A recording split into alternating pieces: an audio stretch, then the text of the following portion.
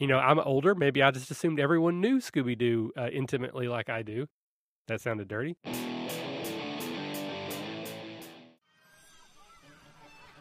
This podcast is supported by BattleBards.com. Check out their website for premier tabletop audio and tools for your campaign. Right now, BattleBards is providing a special bonus to our listeners. When making a purchase, get your bonus by using the following codes at checkout. With the $10 and $25 packs, use code RPGA1. With the $50 and $100 packs, use code RPGA2. And with the $150 and $300 packs, use code RPGA3. Battle Bards, your world deserves to be heard.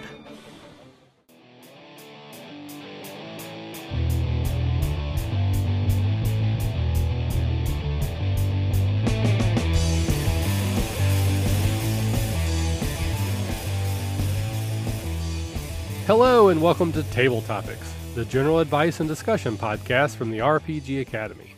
I am Michael, and I have brought along with me, as I always do, my favorite co-host and yours, the Caleb G. Caleb, how are you doing tonight, sir? Oh man, tonight, Michael, I am failing my save versus exhaustion. Well, usually you're the one that keeps me reined in. If you're asleep at the wheel, who knows where this train's going to go? God, this is going to be a terrible show.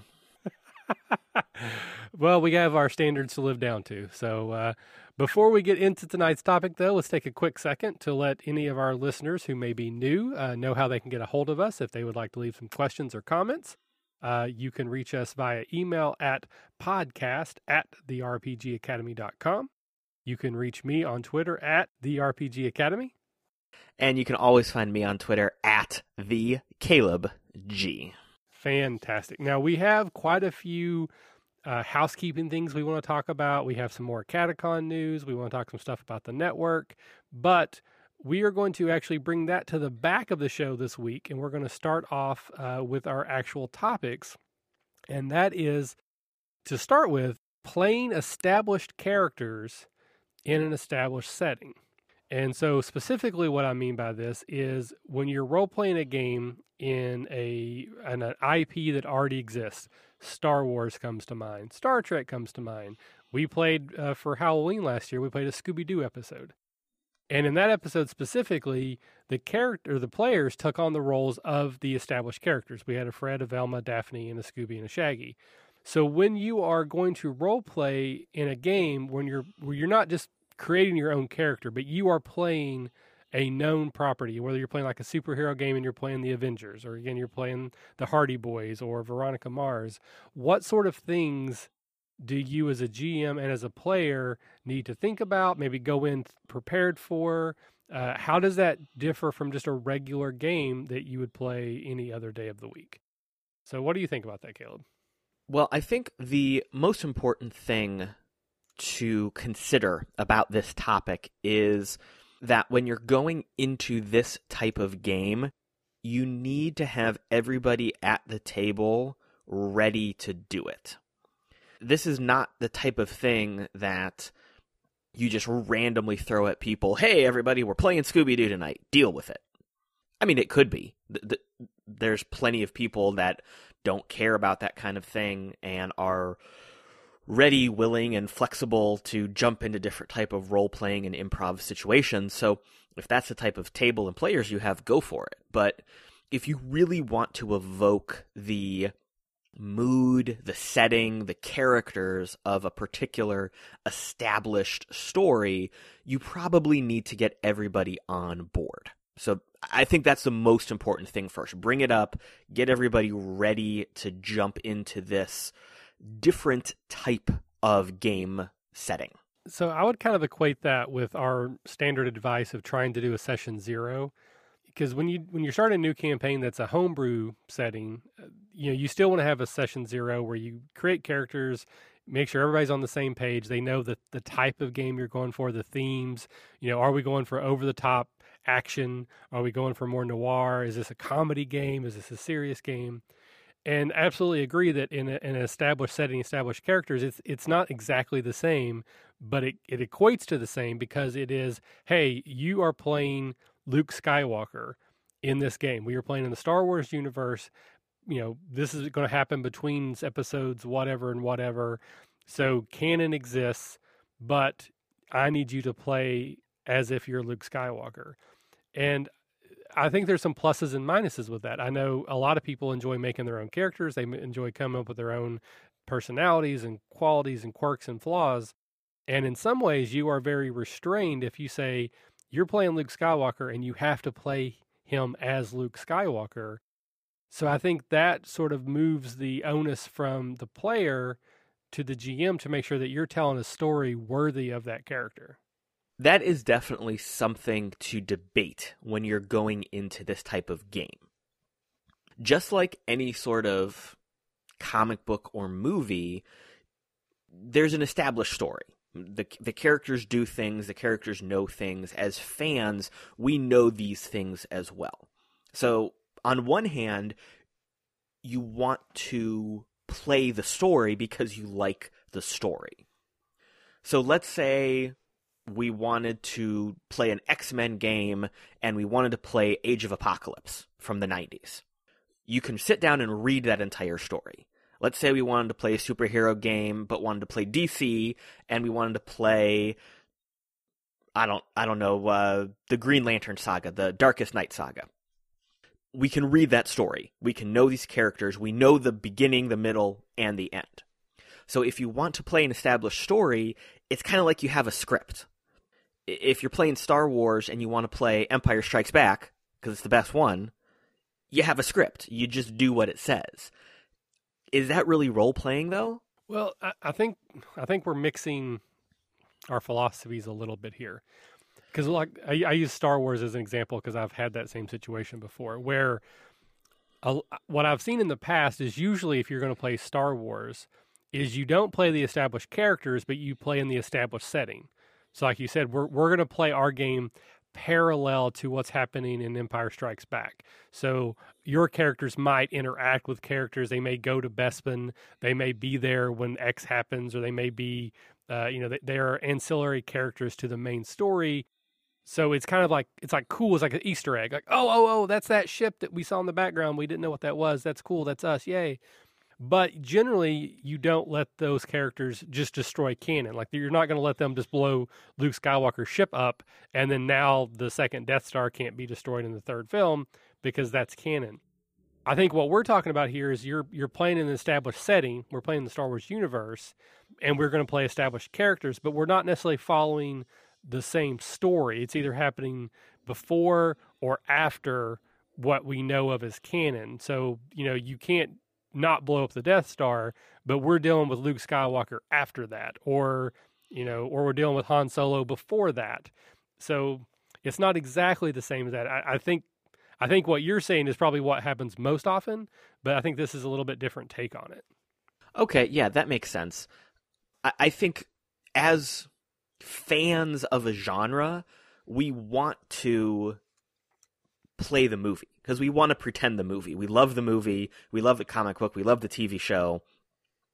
We're playing pretend. This is what we did when we were little kids. When we were little kids and we watched Star Wars, we went into the backyard, we found some sticks, they became lightsabers, and we played Star Wars. I was Darth Vader, you were Luke Skywalker, we had the fight, and then we would get into arguments because it would be, this is where I knock you down. No, it's not. This is where I win. That's where kind of role-playing evolved from there. By instinct, when we love a series, when we love a thing, we want to be those characters because we see ourselves embodied in these characters on the screen or on the pages. We see the things we like about ourselves. We see the things we want to be. We see the things we don't want to be. So part of us wants to just jump right into those roles and be part of that scene. So on one hand, if you want to just play the movie, play the movie. There's nothing wrong with that. You know what's going to happen, but you get to do stuff. But like you were saying, Michael, a lot of times as we evolve as role players, we want to make choices. We want to make our own characters. We want to exercise those creative muscles. And that's when we start doing okay, we're in the movie, but we're the side characters. We're in between the two movies. We're the thing that gets mentioned for 2 seconds, but now we're going to expand it to be an entire game for 2 months. That kind of stuff is really fun, but it's also really challenging.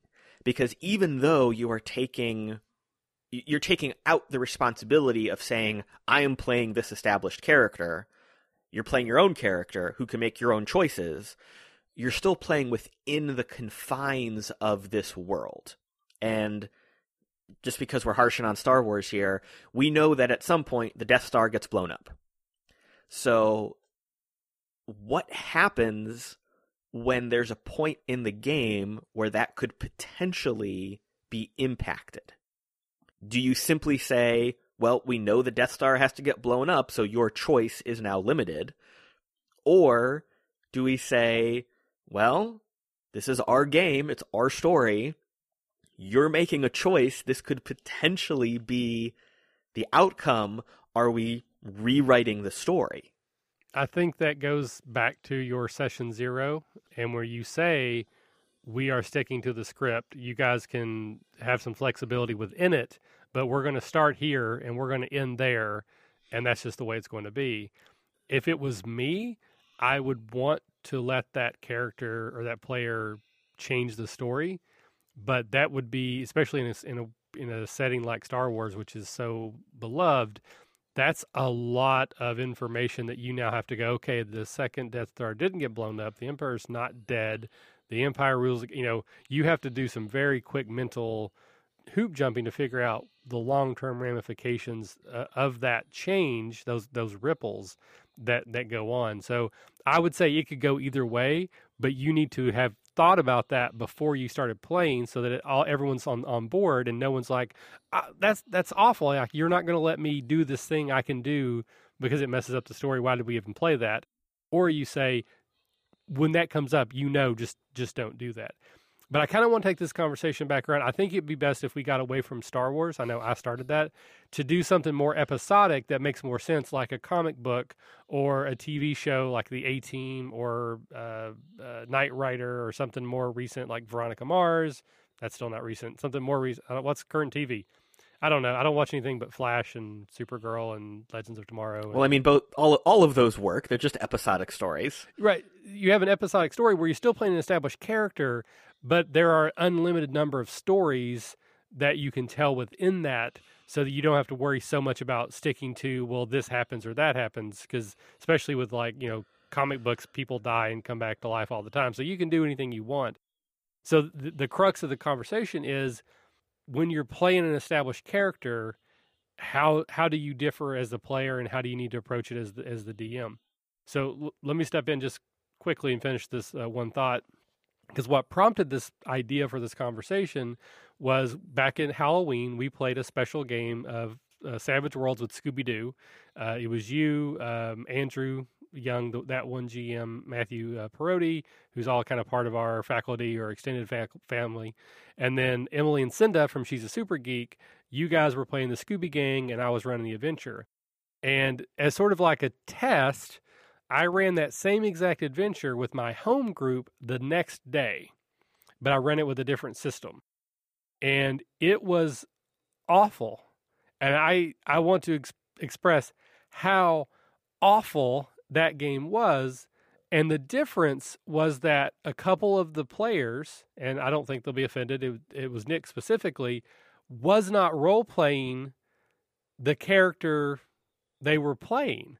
They were playing themselves in that role, to make sense. So in this case, very, very straightforward, Nick was playing Velma. But he was playing Velma like he would play Velma, where he's like, why are we here? This is a spooky swamp. Let's leave. Let's get in the van. Let's turn around. Why are you talking to me? I don't want to solve your mystery. I want to go home. That's not how Velma would act in a mystery. Velma would be like, Jinkies, there's a clue. Fred is always pushing the story forward, trying to solve it, because that's what those characters did. And I'll assume responsibility. I'm probably didn't set that up properly. I didn't make sure everyone knew what exactly their roles were. You know, I'm older. Maybe I just assumed everyone knew Scooby-Doo intimately like I do. That sounded dirty. So I think that was kind of what happened. Like, why did that go so poorly? And I think it's because they were not playing the characters I thought they would play. They were playing a different version, and I wasn't prepared for it. Well, first off, you're right. Everyone should know Scooby-Doo. If you don't know Scooby-Doo, don't listen to this podcast. I'm totally kidding. Everyone should listen to this podcast and love Scooby-Doo. But everyone should know Scooby-Doo. Yes, everyone should know Scooby-Doo. If you don't know Scooby-Doo, stop listening to the podcast momentarily. Go watch all of Scooby-Doo that has ever existed, and then come back and finish this episode. Well, also listen to our Scooby-Doo special, because it's really good, and then finish this. You should start with our Scooby-Doo special, but then there's no context. So go back, watch all the Scooby-Doo mysteries, watch all the special movies, especially Harlem Globetrotters. Oh, it meets Batman. But if it's got Scrappy in it, skip it. Scrappy is the Shemp of Scooby-Doo. He has no business being in there, and all his episodes are terrible. I know that we've had discussions about language on this show, but pardon me, fuck Scrappy. This is the whole PG-13 movie, right? I can get away with one of those. We get one of them. We get one of them. I just stole it. Okay, so you're absolutely right. What happened, I wasn't there, so just based off what you're telling me, what happened was people approached role-playing differently than you expected. So going into that game, you said, hey, we're playing Scooby-Doo. You immediately assumed everyone would say, oh, we're playing Scooby-Doo. Okay, I have my character, I immediately know my role and my job. It's just like the cartoons and the movies. But what really happened was you said, we're playing Scooby-Doo, and your players said, great, let's just play a role-playing game. Now, I'm obviously making some assumptions here that might not have actually happened, but from your retelling of these events, when your players got these characters, they did not step into the persona as established by decades of television. So the question becomes, first off, whose fault is it? If we want to point blame, maybe that would be on your shoulders by saying, you should have said, hey guys, I want to play Scooby-Doo. Are you guys cool with playing it like the show? No, I will assume full responsibility because I did not set the expectations properly, or I did not verify that they knew their characters. I assumed everyone knew Scooby-Doo, so absolutely the failing is on me because I didn't prepare properly. So that is easily solved for anyone looking to take on a game like this. You take 2 minutes while you're planning this game. You send out an email, you send out a tweet, a group message, or whatever, and say, hey guys, we're playing this game in this established setting. 1, are we on board for doing this kind of thing? And 2, are you all well-versed enough with these characters to play them like we know from the established thing? Quick conversation, get everybody on board. If someone's not on board, but they want to be, it doesn't take very long to watch a couple things on the internet, on Netflix, on Hulu, whatever, and kind of catch up with it. Now, all that being said, the flip side to this debate is that there's also nothing wrong with playing a what-if alternate dimension variety of the established thing. So if we go back to the Scooby-Doo game, maybe we want to play the more non-goofy, non-cartoon, realistic version of Scooby-Doo. So 4 kids get into a strange situation, but they all have common sense. And they don't go into the spooky house. And their dog is just a dog. I mean, you can still play a character named Fred and Velma, but they're just regular people. There's nothing wrong with that, but it goes back to that initial conversation, that session 0. Hey guys, what do we want to do?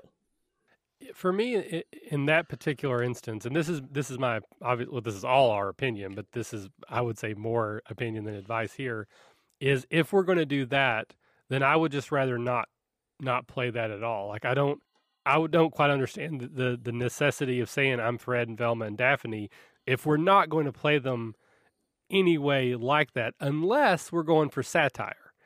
If we're playing we're going to treat this as real, but the story is still goofy, then that could be funny for a few episodes or few sessions. But if we're literally saying, okay, you're playing Fred Jones, but this is nothing at all like the Scooby-Doo version. It literally, the name is the only similarity, and we're all in a group, but we don't chase mysteries or we don't try to. And then I would rather just do something completely homebrewed and not feel any sort of restraint about trying to force the game to feel like a Scooby-Doo episode or something like that. Another just quick hit. I probably should have had them all at least watch an episode. I know Rocky did specifically. He told me he watched a whole bunch of Scooby-Doo episodes prior to that game so that he would know how to stat out his character. He was playing Scooby. So kudos to Rocky for doing some research. And then there's a new game that I just started, which we may touch on later or future episodes, that thematically is a lot like a TV show or a couple TV shows.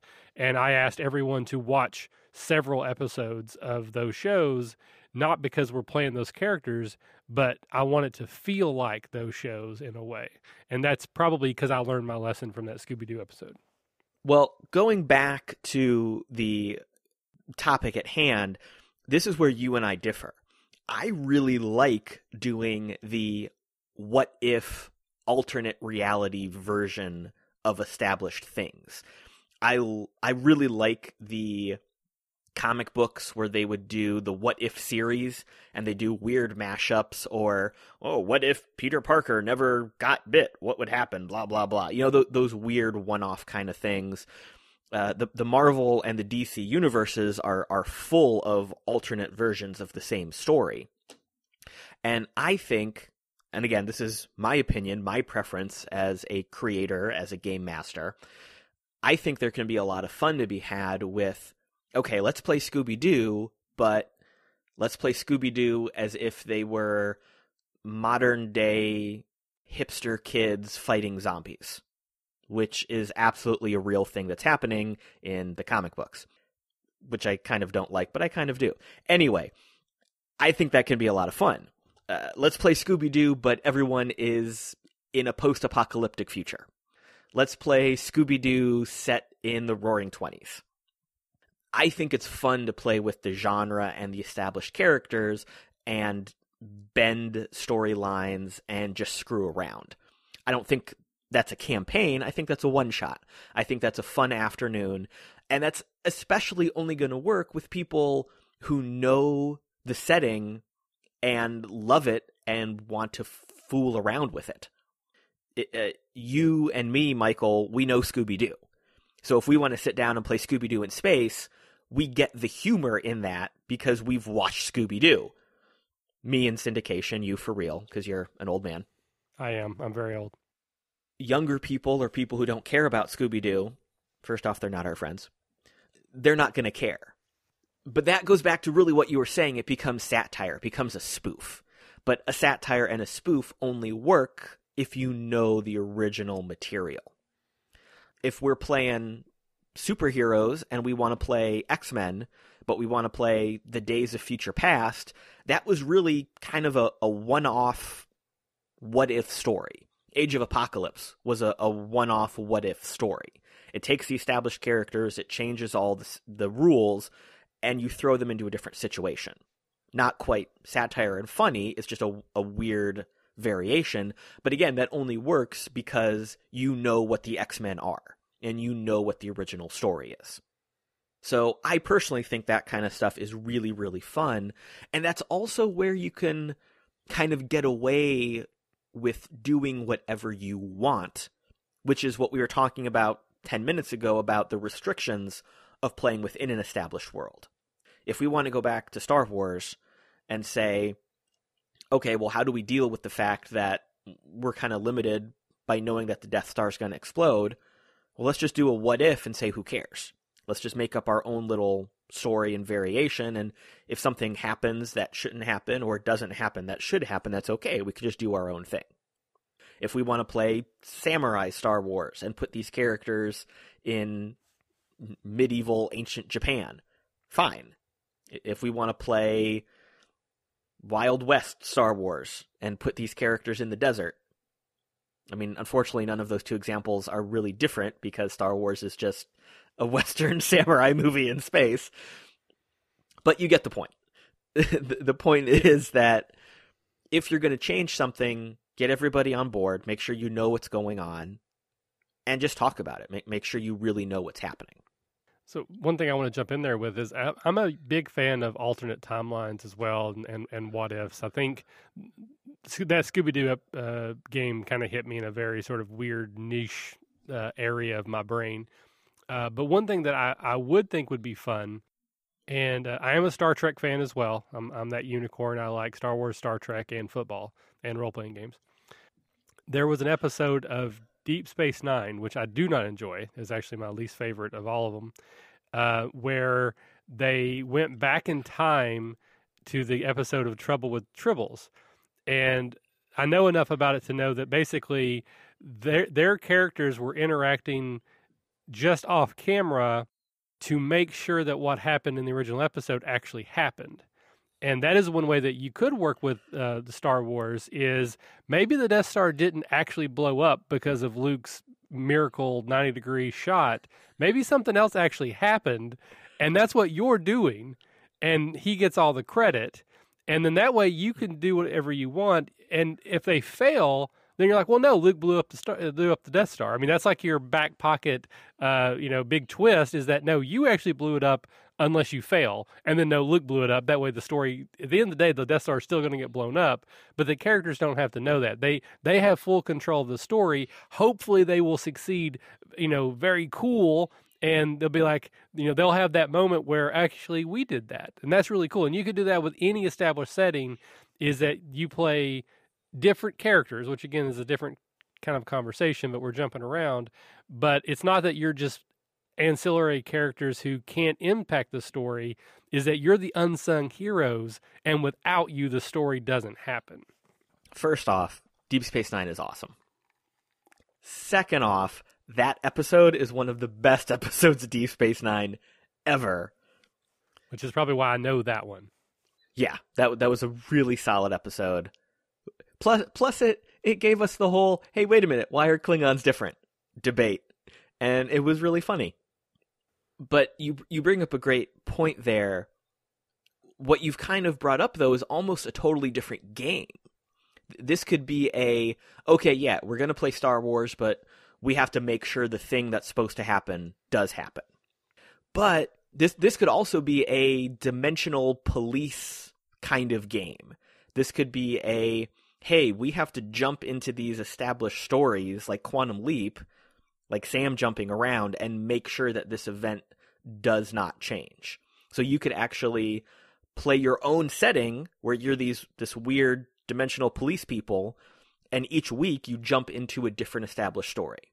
Okay, we have to jump into Star Wars and make sure the Death Star explodes. Okay, we have to jump into Star Trek and make sure the Borg get destroyed. Okay, we have to jump into, I don't know, whatever, and make sure the thing that's supposed to happen happens. So that would be a way to run your game a little bit differently and not be so locked into, let's just play Star Wars. Let's just play Firefly. Let's just play Scooby-Doo. So that could be something to do. That would be fun. That could be your own... That could be a full campaign, because you'd have to go into, well, why are all these things changing? What's going on? There's obviously some sort of bad guy trying to screw around with the timelines of these established genres. A la Quantum Leap. Yeah, but they never explained why everything went wrong. Was it, I think, it was just the devil. Wasn't it just the devil? Yeah, there was an evil leaper. I don't want to say leper. There was an evil leaper that they met, I think in season 4, maybe? That it turns out that they were actively working against Sam, and it basically was a God and the devil thing. It was a very heavy metaphor. Right, because the ending of that show made total sense with God being a bartender and saying, hey, guess what, Sam, you're screwed. But it was Mac from MacGyver, so they get points for that. Very true. Very true. Okay, so have we answered our original question, or do we need to try to get back to that? Because I'm not sure we did. I don't remember our original question. Hey, welcome to the RPG Academy, where nothing makes sense. Oh, there's evil timeline people have gone in and no, this is our fault. Wait a minute. Okay, so we're going to play a game where we need to jump into this podcast and rectify what's happening in this podcast. Okay, so we were originally talking about, in a roundabout way, how do you run a game like this? What are the different ways to handle it? But also, how do you handle role-playing these characters? Yeah, that's the thing I don't think we've really touched on yet is if I'm going to be Velma, how do I enjoy playing Velma without just going, this is what Velma would say, I have to play along or the story doesn't work? Okay, so we kind of have touched on that, just in a very tangential, roundabout way. If you're playing a game and you don't really want to participate as the established character, well, then that goes back to the GM. You need to get everybody on board first. So let's assume everybody's on board. You want to play the characters.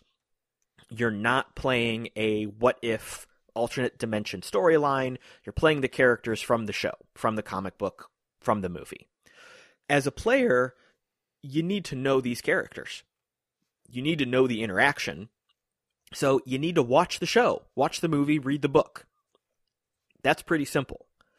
You're probably not going to do everything spot on exactly like that established character would. You're obviously going to make some of your own choices, but you still have to be able to justify what you're doing within the confines of this reality. So if you're playing Velma, you know you're going to say jinkies a lot. You know you're going to lose your glasses. And you know you're going to always be the one that actually solves everything because you're the actual only smart one in the game. It's kind of like you know the outline of the character, you know the beats you have to hit, and you just make sure what you're doing hits those marks.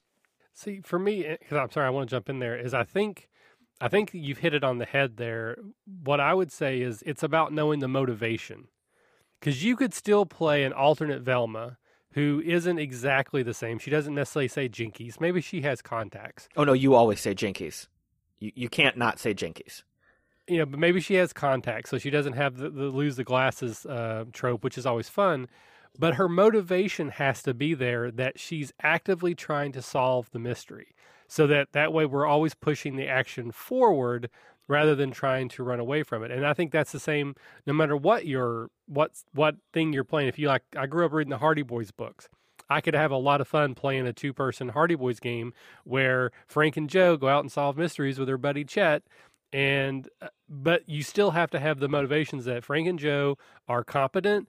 They want to solve crimes. Their dad will show up at the end to take credit because he's a terrible father. Chet's always going to be hungry, and he's going to accidentally help you in some way.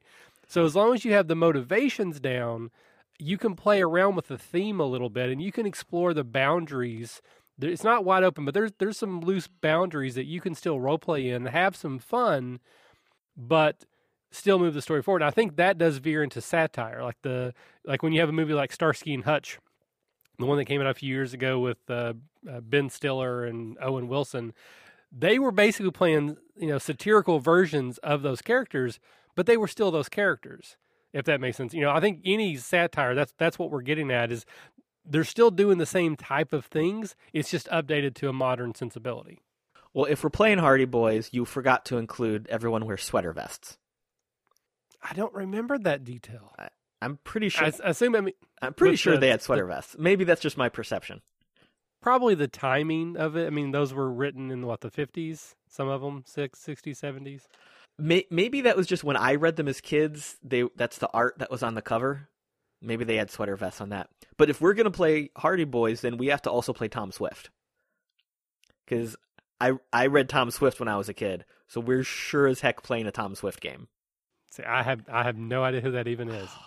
Johnny Quest? Can we play Johnny Quest? Yeah. Yes. Okay. Let's play Johnny Quest. I might want to be Ray Spannon.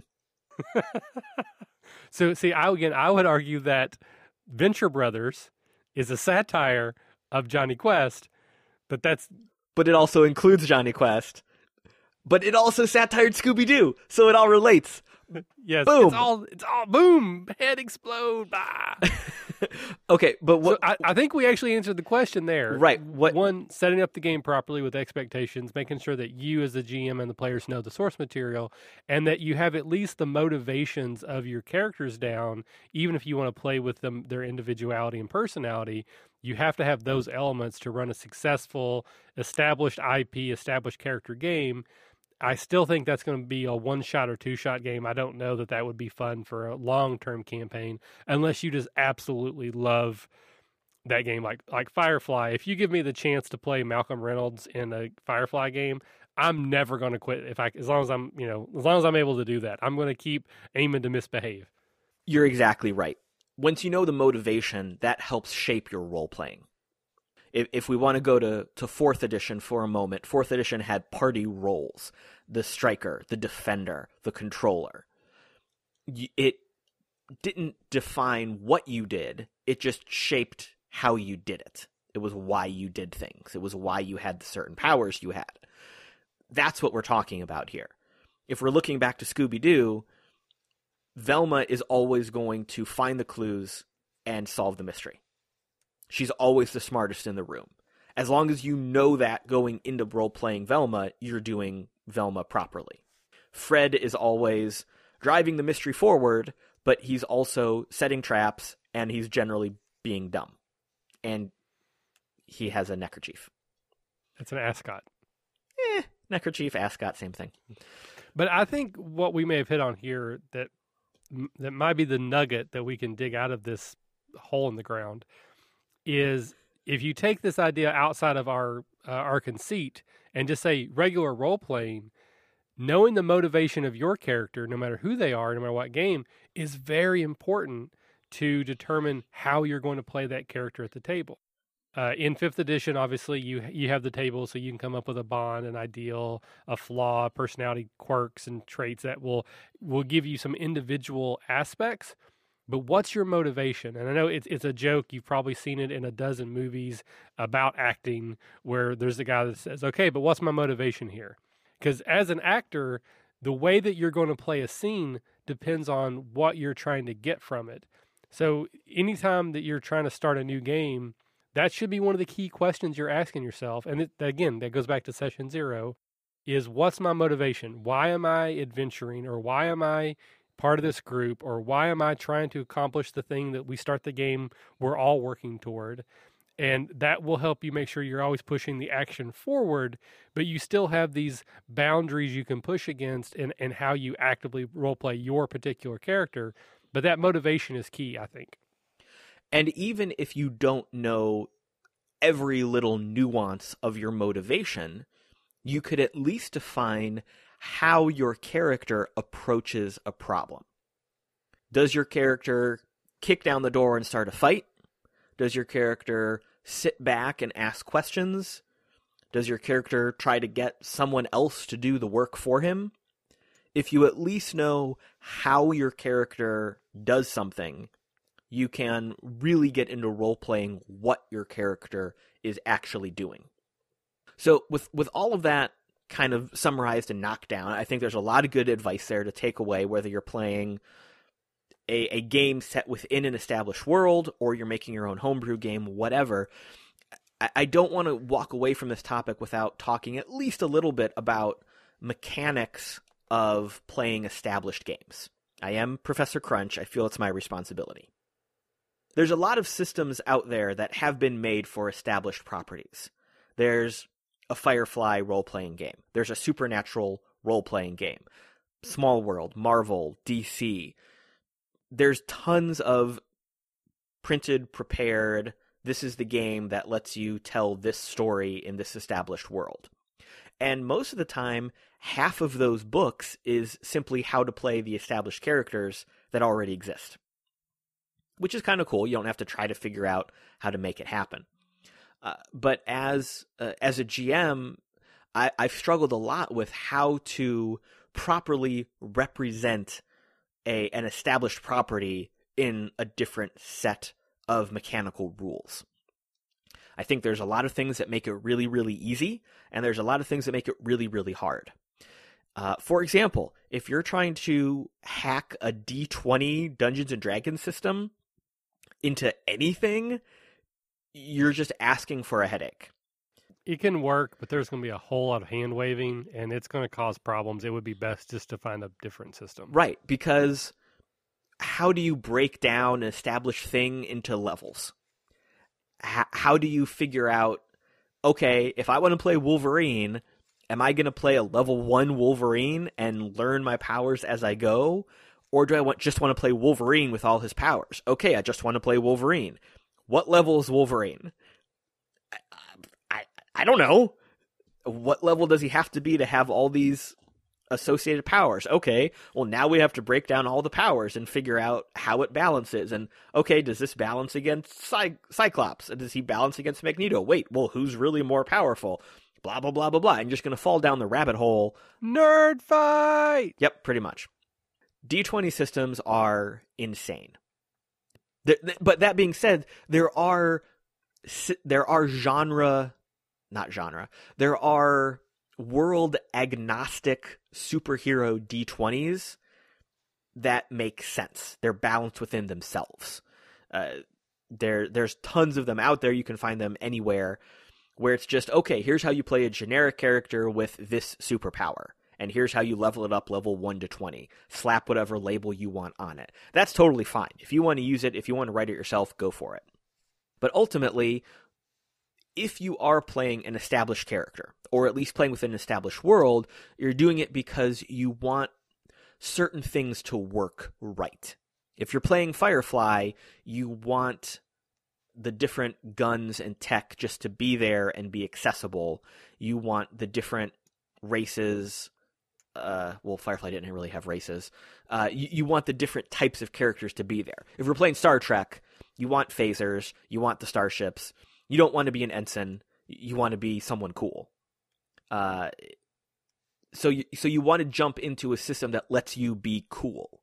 So a lot of times something like Savage Worlds lets you be cool. Something like Fate just lets you be cool. Personally, due to experience with this show, I've come to be a full believer that Wushu is the perfect system to play any established setting. Because Wushu just lets you do whatever you want, lets you be cool, and have a lot of fun. And a game like this is going to be a one-shot, probably, where you just want to have a lot of fun. So if I want to be Riker and kick my leg over chairs all day long and play trombone, I can just do that in Wushu and say, screw it, this is how I do it. Yeah, Fate definitely comes to mind, and I have a love-hate relationship with Fate that we've explored. I want to play in a Fate game that lives up to the promise of Fate. I have yet to do so, probably my failing, not the systems. But I also agree that Wushu would also work perfectly, but I tend to see Wushu games turning silly, and that's not always the case of what you're going for. Maybe you are. If you're going for silly, absolutely Wushu. If you want to try to have any sort of sense of theme or seriousness, then I would think Fate, because that's what Aspects do so well, is you can just say, I'm a supernatural demon hunter. Okay, that's Dean or Sam. You got a couple more that will help you differentiate. Are you guy that likes pie? Do you drive the car, or do you always get the chicks? I don't know who we're talking about yet. That's the same character. Oh, I'm sorry. Because you could just have, I think I made a joke once after Guardians of the Galaxy came out, that if I was going to play Groot in Fate, he would have 4 aspects, and they all would be, I am Groot. It would just be a different intonation as I say it. Like, I am Groot. I am Groot. I am Groot. And that's your aspects. And whatever you're trying to do, how do you do that? I am Groot. Okay, fine, it works. You could have an aspect that says, I'm Wolverine. And whenever you're trying to do that thing that only Wolverine can do, I'm Wolverine. So 100%, if you're going to play established characters like that, Fate or Wushu would be my top 2 picks out of all the games that I've experienced, which are still not that many, all told, all said and done.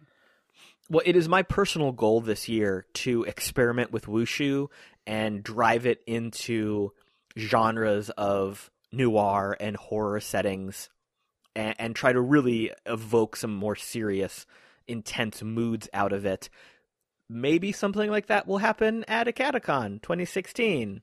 Just a little bit of a teaser. Hey, guys.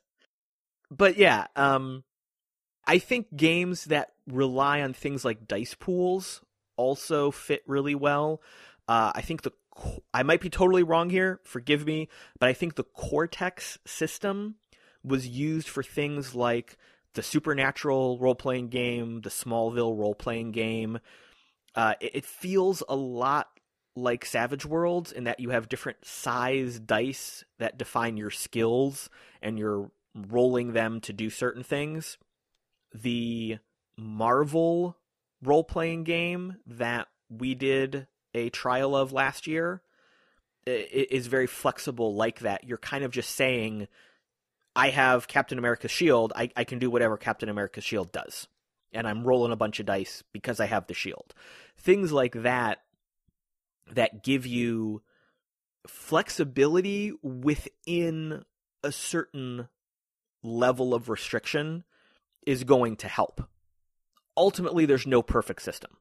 And ultimately, there's always going to be something that doesn't match up right. If I wanted to play a Doctor Who role-playing game, because I'm one of the biggest Doctor Who fans in the world, I can't find a system that does it right. Plus, I can never figure out how to play the Doctor because, one, my accent's not that good, and two, I can't talk as fast as Matt Smith or David Tennant.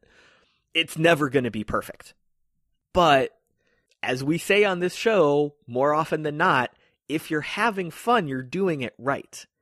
So ultimately, everything we've been saying for the past 45 minutes, just throw it out the window. Figure out a way to have fun to play the thing you want to play. If you want to play Scooby-Doo and just be Scooby-Doo from the cartoon, figure out a way to do it and make sure you're having fun. Done. Going back to that original posit, I had expectations for that game. Those expectations were not met, which caused conflict and caused that game, caused that game to basically shut down. Like, we literally stopped playing halfway through because everyone could tell that it just wasn't going right. Normally, I'm a much more of an improvisational DM, and I would have just went with it. But because I was trying to run a particular module and I was trying to recreate the game that we had the night before, I was a little bit more constrained than usual. But I very easily could have just taken a step back and been, okay, just threw the module over my shoulder, said, screw it, let's go. And I could have salvaged that game and we could have had a lot of fun with it. But my expectations really is what got in the way of that at the end of the day. So, again, we're jumping around on our advice here, but as the DM, if you have a plan and you're not willing to scrap it, very likely that might be the cause of why the game isn't going the way you think it should, is because you think you know how the game should go. Ultimately, communication is the most important part of a role-playing game. Communicate with your players, listen to what they're saying, and be open and honest. If you want to play a certain module and expect it to go a certain way, make that clear. Don't give it away. Don't say, hey guys, I want to play this module about the main character who gets killed, and I really want to explore all these emotional reactions of betrayal and death and blah, blah, blah, because that might kind of spoil the fun. But make it clear what you're playing and what you expect to happen. And if your players say, yeah, absolutely, we're on board, let's do it, go ahead. But if your players say, oh no, that's horrible, we don't want to do that, or I don't really know, maybe we could try it, I'm not sure, that's going to set the tone. You can't approach a game set in stone. You have to be flexible. So I guess our sub-motto here, as long as you're having fun, but also be flexible while you're having fun.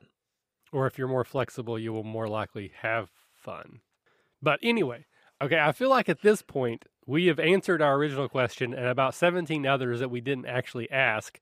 And we touched on about 20 more that we didn't answer, but we don't have time. So I think for the sake of everyone's sanity, we're going to go ahead and move on. I do want to touch on, when we knew we were going to record tonight, we had thrown out some requests for questions. And we got a few back. Thank you to everyone who responded. And I do want to do an actual live Q&A session at some point in the future. I'd like to do a full mailbag episode. But one question in particular came from Alex, and I do want to address it specifically because he was having issue with a problem player. And I kind of feel like everything we've said till now is kind of the answer. So I'll just kind of quickly summarize that. He basically has a player who has different expectations.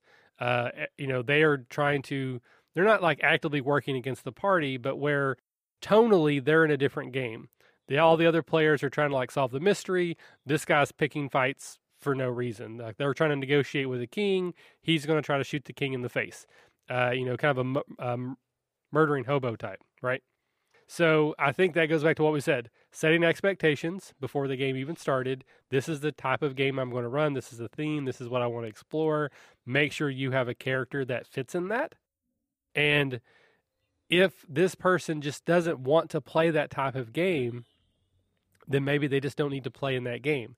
And I know that can be a difficult conversation because either you're playing with people at a table who will become your friends, or you have your friends and you're playing the game. And in both those situations, it can be awkward to say, you don't really fit what we're trying to do here, but I'm a believer that no game is better than a bad game.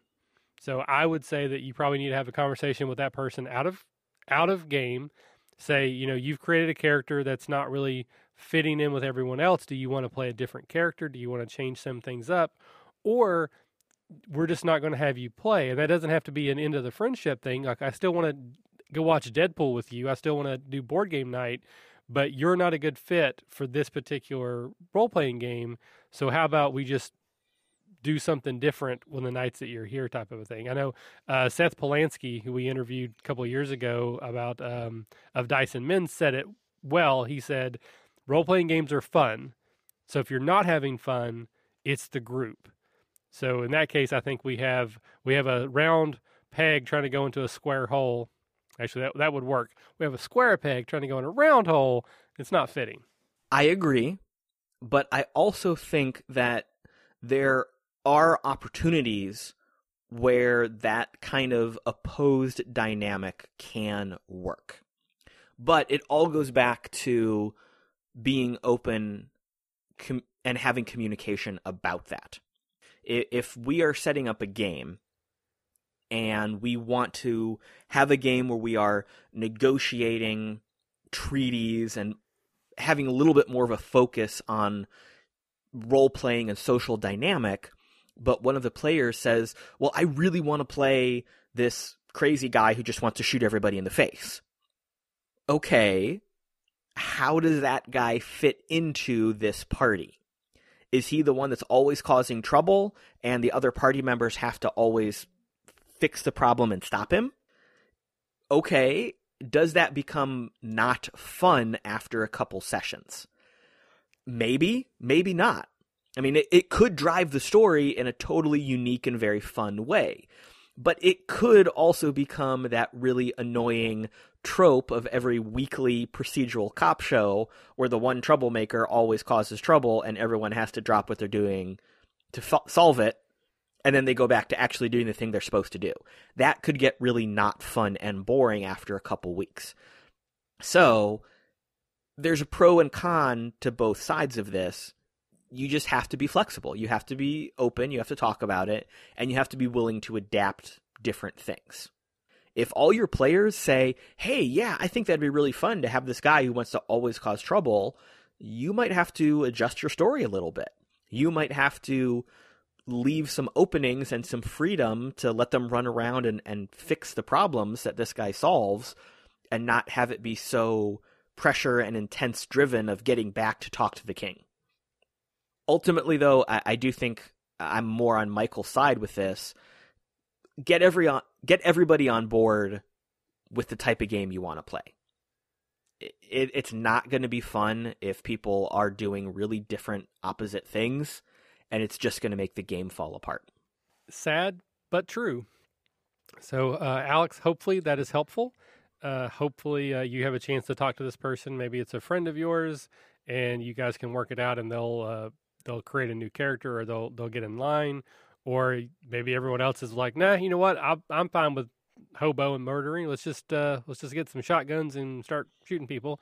And if everybody's laughing and joking at the table, who cares? You're having fun. You're doing it right. Okay, so that will wrap up the sort of GM discussion advice portion of the show. We're now going to move on to some Catacon news and network stuff. So if that doesn't interest you, you can stop listening now. If it does interest you, thank you, because we definitely need your support. So we're going to talk about Catacon, we're going to talk about the network, we're going to talk about some upcoming things that I'll be doing, and then we're going to end with some new 5-star reviews. So a quick reminder there, we do have our Gen Con contest that is running between now and July 15th. For every 10 iTunes reviews that we get, we are going to give away a $30 gift certificate at Gen Con, as well as a free Catacon badge. We currently have 5 new reviews since we opened up the contest, so we're halfway there to our first prize. But let's start with network stuff. If you listened to last week's show and tell, you know that we have added a new member to the team. Eric Owsley, who you may know from Gamer Stable, is now running a website called Openly Gamer Theater, and he has agreed to bring his show into the fold, and he is now part of the RPG Academy Network. Yay! Absolutely. We are so happy to have him part of the team. What he's doing and trying to do with that show, I'm really looking forward to seeing what he's able to accomplish, and I hope that those of us in the network are going to be able to help him out. I don't want to rehash the entire conversation we had, so please, if you haven't listened to that episode, go back and listen to it, but we're really excited about that. So the other thing I wanted to mention is we have formalized the process for, I guess application is the right word. If you would like to be considered to join the RPG Academy Network, you have a website, a blog, a podcast, whatever, and you think your show or your thing fits what we're trying to do, we formalize the way for you to do that. If you're interested in applying, go to rpgacademy.com/network, follow the guidelines, and your show or site will be evaluated in the order that it is submitted. How about that? There you go. So let's talk about a Catacon, huh? How about that? You want to talk about a Catacon? I want you to take it up a notch. Good enough. Okay. So if you've been around for a while, you know that a Catacon is very near and dear to our hearts. We went crazy last year. We decided to do a Kickstarter and hold our own convention, and it happened, and people gave us money, and people showed up. And most people, based off of our surveys and our feedback, most people had a ton of fun. So we're doing it again. And we've already been making plans. We're already well into the process, and we've already shared a lot of that information. There is still some flexibility. Some things that we may have said are like, well, this is what's going to happen. It could change a little bit, before now and then. The things for you to know: the Kickstarter is scheduled to go live in April 21st, which is just a couple months away. It's going to run for just about 4 weeks, not quite. It's going to be a little bit under that, but like 27 days. And that's how you can get your badges. We're going to have GM badges at a very reduced rate. We're going to have some VIP badges. We're going to have some early bird badges, and we're going to have some regular price badges. We're making our minimum, our actual minimum, like literally bare bones, what we need to have the con and not lose any money. Because we're moving to the Dayton Convention Center, which is a much bigger facility, it's also in Civilization. It costs a lot more. So our minimum is a little higher than it was last year. And then we also want to bring in our special guests, which costs a little bit more. So we're going to have some stretch goals. We're going to have some swag goals, basic Kickstarter stuff. But the things that I wanted to share is we are going to have organized play support. We've been, Lucas, who's a member of our network, has a buddy who is one of the regional coordinators for Adventures League. At Winter Fantasy, I ran into a lady who's the regional coordinator in this area, and we are going to be able to offer organized play Adventures League games at a Catacon 2016, which is something we did not have last year. So hopefully that will help bring in some new people that want to play those games, which will help us expand even more. We're still going to have the open tables. We're still going to have all the crazy homebrew stuff and the made-up games and Dread and Wushu and all that kind of good stuff. But organized play is a big component of our hobby. A lot of people are into that. And our motto is if you're having fun, you're doing it right. And if people enjoy that type of game, we want to be able to offer it to them as well. One of the other things at Winter Fantasy, I was talking to Lee. I don't know his last name, sorry. He runs basically the Gen Con library. And there's a chance that if we hit certain stretch goals, we will be able to bring the Gen Con library to a Catacon, which would give you access to over 1,000 different board games 24/7 during the convention with no additional cost. So that would pretty much take care of our board game area. You could just pick any game you want and play it at any time. So I'm really hoping that we can get to that level at least. Special guests haven't changed. I don't think anything there is really changed yet. I think we've announced all of them. We're still working out some of the details on some of the little things, but that was a big thing. Adventurers League is coming and the potential for the Gen Con library. Caleb, do you have anything about the Kickstarter or about a Catacon you want to mention? The only thing I would like to add right now is that a couple days ago, I made the decision that for me personally, what I will be bringing to a Catacon 2016 are brand new games to test. I will be bringing some rules light role-playing games that I'm in the process of writing. I'll be bringing some prototype card games and board games to test. So in between now and November, that is my personal goal and directive to make these things happen and bring them to a Catacon in Dayton this year. I'm sure we will have opportunity to talk about writing games and creating games and the whole process of developing your own game in later episodes this year. I'm going to be writing some articles about it, working with some other independent developers.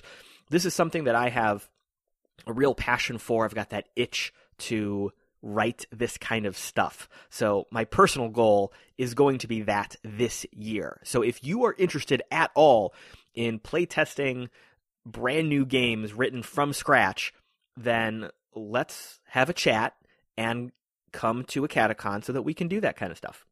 Fantastic.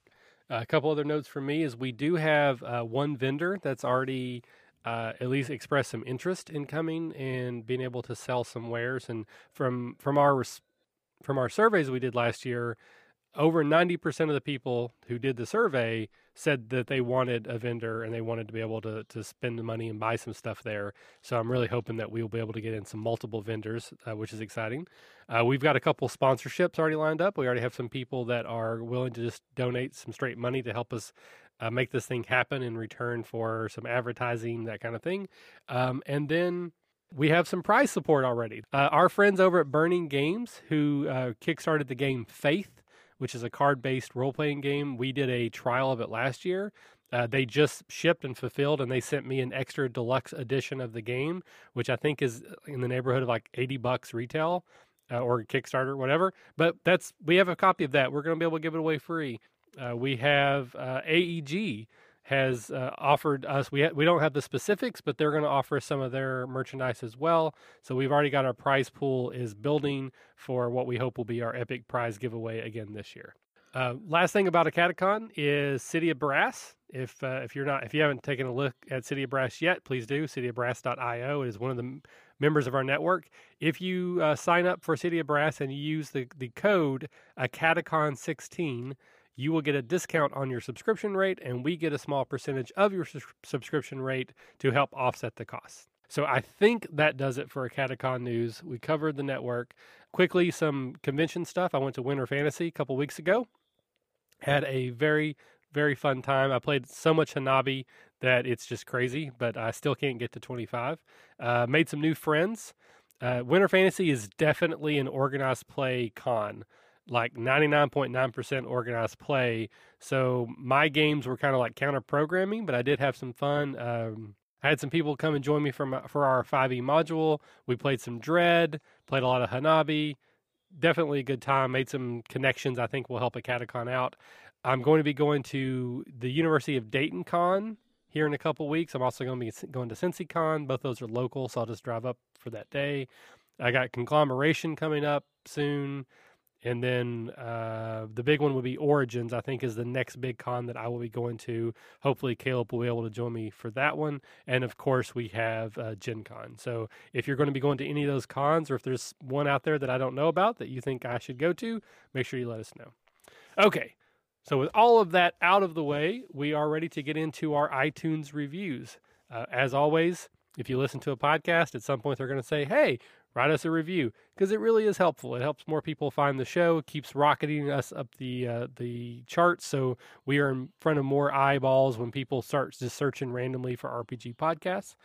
So I believe we have 5 new 5-star reviews, and I will now turn it over to our Crunch Master, who has the better speaking voice, which is funny because I talk more, to read those reviews for us, sir.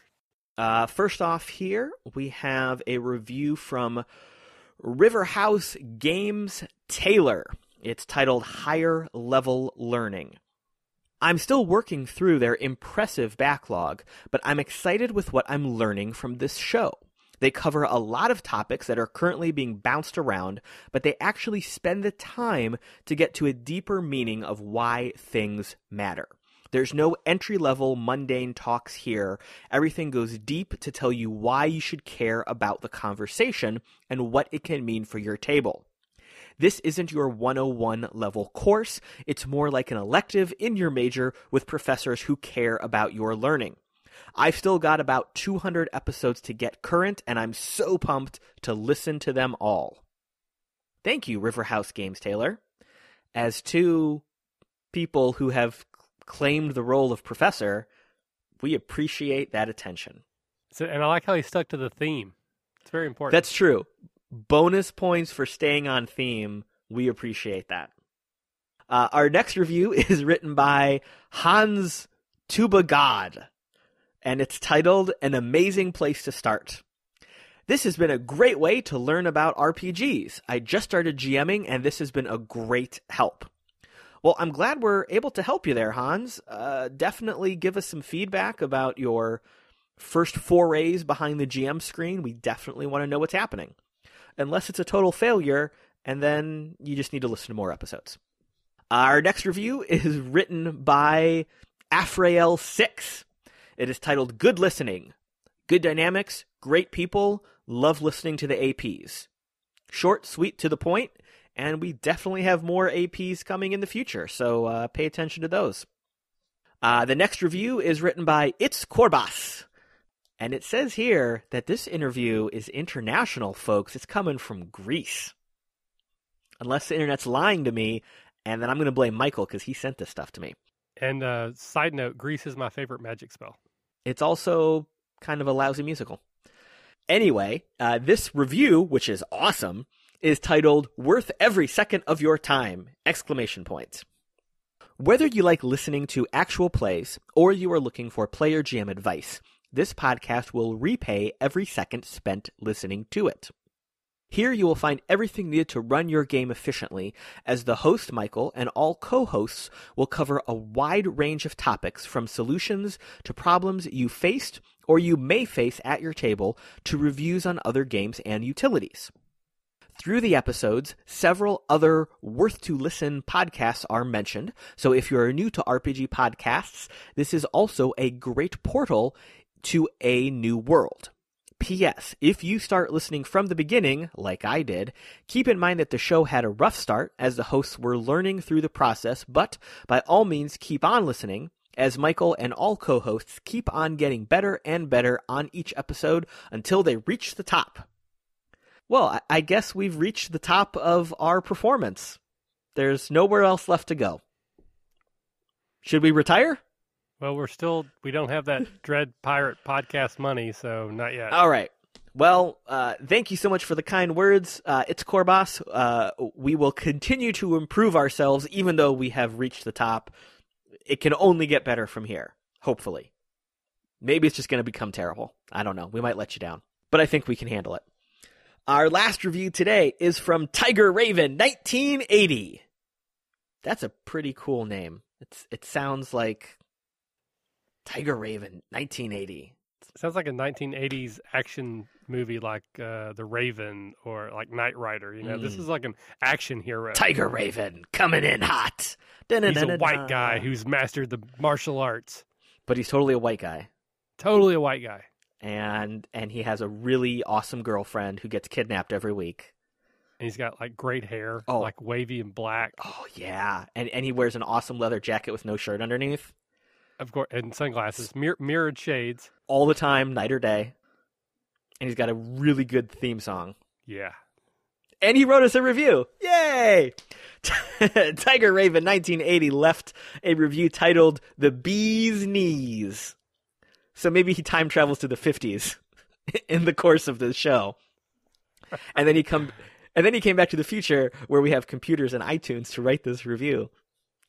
And he writes, I'm assuming it's a he, I apologize, I don't mean to be gender specific, but in the TV show, you're a dude. Yep. The RPG Academy has almost everything you could want from a podcast. Really. The only thing it's lacking is more Caleb, but that's a minor thing. I swear to you, I did not write this. Whether you're a seasoned gamer or just getting into the hobby, the RPG Academy has something for you. Advice, tips, tricks, actual plays, and guest interviews. Really, if you haven't found something that interests you, you just have to listen to one more episode. You know, that's just a great review. That might be my favorite one I've ever read. I can see why. I mean, it's not as good as the ones that called me Matthew, but that's still not a bad one. Hey, I'm a big fan of Matthew. He has his moments. I like his moments. Okay, so this episode that I was afraid would be too short has now ran too long, because that's just how things work here. So anyways, thank you all so much for writing those reviews. Again, it really does help us out. It really does mean a lot. And now there's the possibility of something being in it for you as well. Hopefully you listened to all the advice and got something out of it that you can use at your table to make your games better. As Caleb said, we want to hear about it. Hit us up on email, on Twitter, on our Facebook page, on our Google Plus page, on the forums on our website. You know, don't show up at my house, but other than that, I want to hear about your games and what's going on. And if you have some specific questions that you would like for us to answer on the air or just want some advice on the side, we are always open and available to do that. Please ask us questions so that we can have topics for this show. Yes. Last note is we both have some new games that we're going to be starting very soon. In fact, you probably will already have listened to some of mine before you listen to this, as that will be starting next week, which is the Dark Discovery game that I'm running. There'll be several episodes released next week back to back to back, and then after that, it's going to go Patreon only. So we do have a Patreon campaign set up. We have a number of patrons that have been supporting us for a while. We are thrilled and humbled and shocked that happens. We love all of that. It helps us do the things that we do here. And we would hope that maybe you'll come and join us for as little as $1 a month, which I guarantee you will not notice $1 a month missing. And at $5 or more, you get access to this Patreon game, which again, you'll get a teaser preview next week, and then it's going to go dark. See what I did there? And then Caleb is getting ready to start a new game, which will be on our main feed. Will be going out. Everyone will get to listen to it. It's called Wrought Iron. And there's going to be more and more coming out about it soon. It's probably not going to start till March. It's a very dwarf-heavy-centric campaign in a homebrew world, and we're going to do some articles and some mini-casts about it and kind of expand it as we go. So I'm very excited about both of those, and hopefully you are as well. So if there's nothing else... Nope, I think we're good. All right, this has been Michael. And this is Caleb. And we'll see you next time.